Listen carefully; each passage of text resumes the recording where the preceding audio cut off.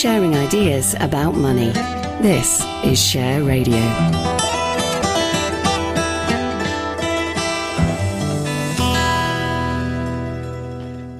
This is Simon Rose. Now it's time for the financial outlook for personal investors. We're going to look at the world of investment from a UK perspective. And I'm joined by Russ Mould, Investment Director of AJ Bell. We haven't agreed what we're going to talk about. What have you been asked about most this week? We've been so busy. I haven't had a chance to think about it, Simon. Well, what have you been asked about by everybody else? The two things I've been asked most about in the last week are the UK inflation figures and Bank of England base rates, which is understandable given that, again, there was a nasty surprise there in the fact that the core UK inflation figure was much higher than expected and actually went up, which I think would definitely be giving collywobbles to the Bank of England. Oh, but it's nothing to do with them. They keep telling us. Nothing to do with them at all. Well, did you see Isabella Kaminska's Twitter feed? You know, she used to write for Alphaville on the FT. I didn't see it. Now, she's Polish, I think. So there's a massive poster outside the Polish Parliament now saying, anybody who says inflation is anything to do with the Polish Central Bank is peddling Russian propaganda. It's all down to the war and nothing to do with us.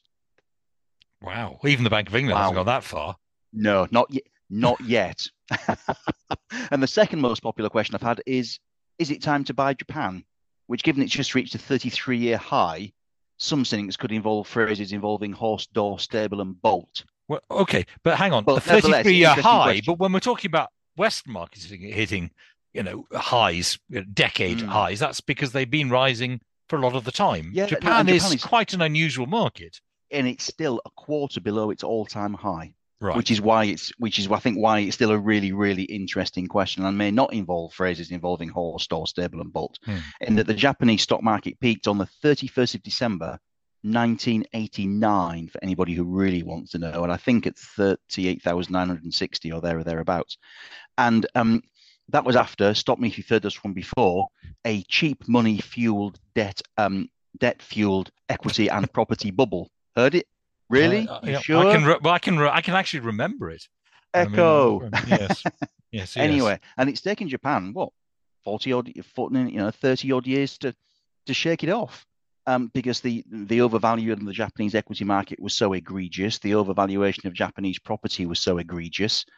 I started as a junior fund manager in 1991, and people were still laughing about the old story, whether it was true or not. I don't know. I've never done the maths. That the land upon which the Imperial Palace is sat in the center of Tokyo was valued at more than the state of California. Was the old story.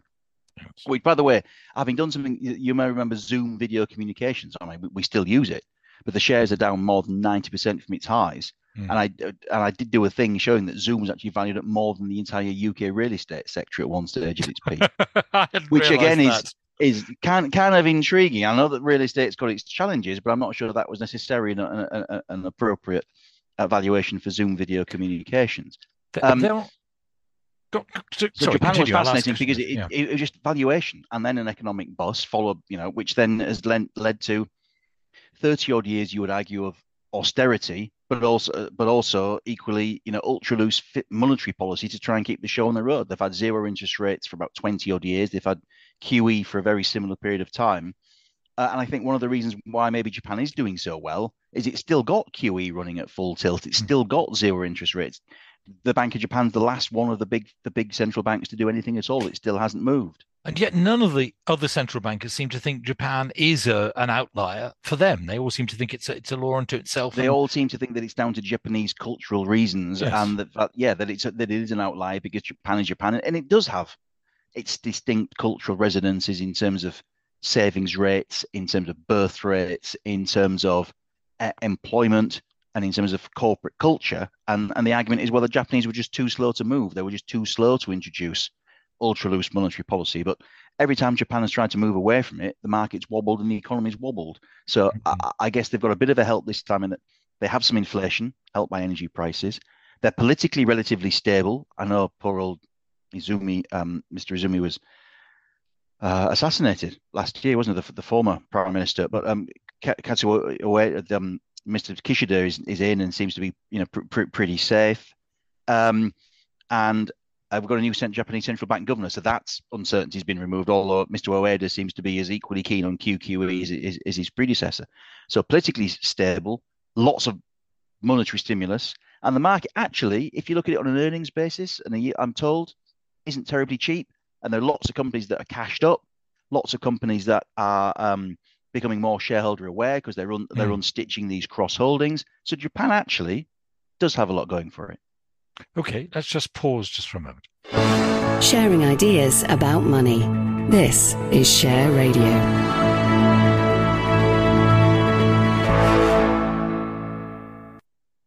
This is Simon Rose. You're listening to the Financial Outlook for Personal Investors on Share Radio. I am talking to Russ Mould of AJ Bell.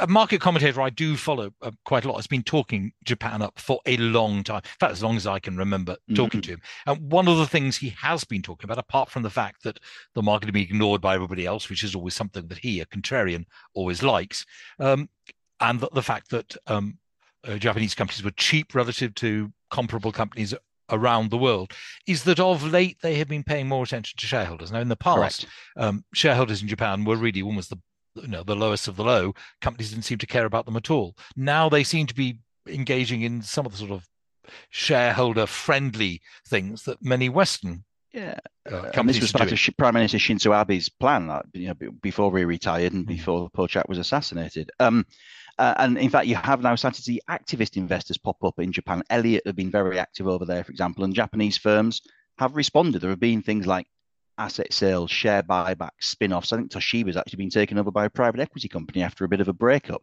So again, you are seeing a change in corporate culture there. The other area where private equity is very, very active, and it's probably even more unpopular than Japan right now, is the United Kingdom, where you have seen multiple private equity takeovers in the last 12 to 24 months of big caps, mega caps, and small caps.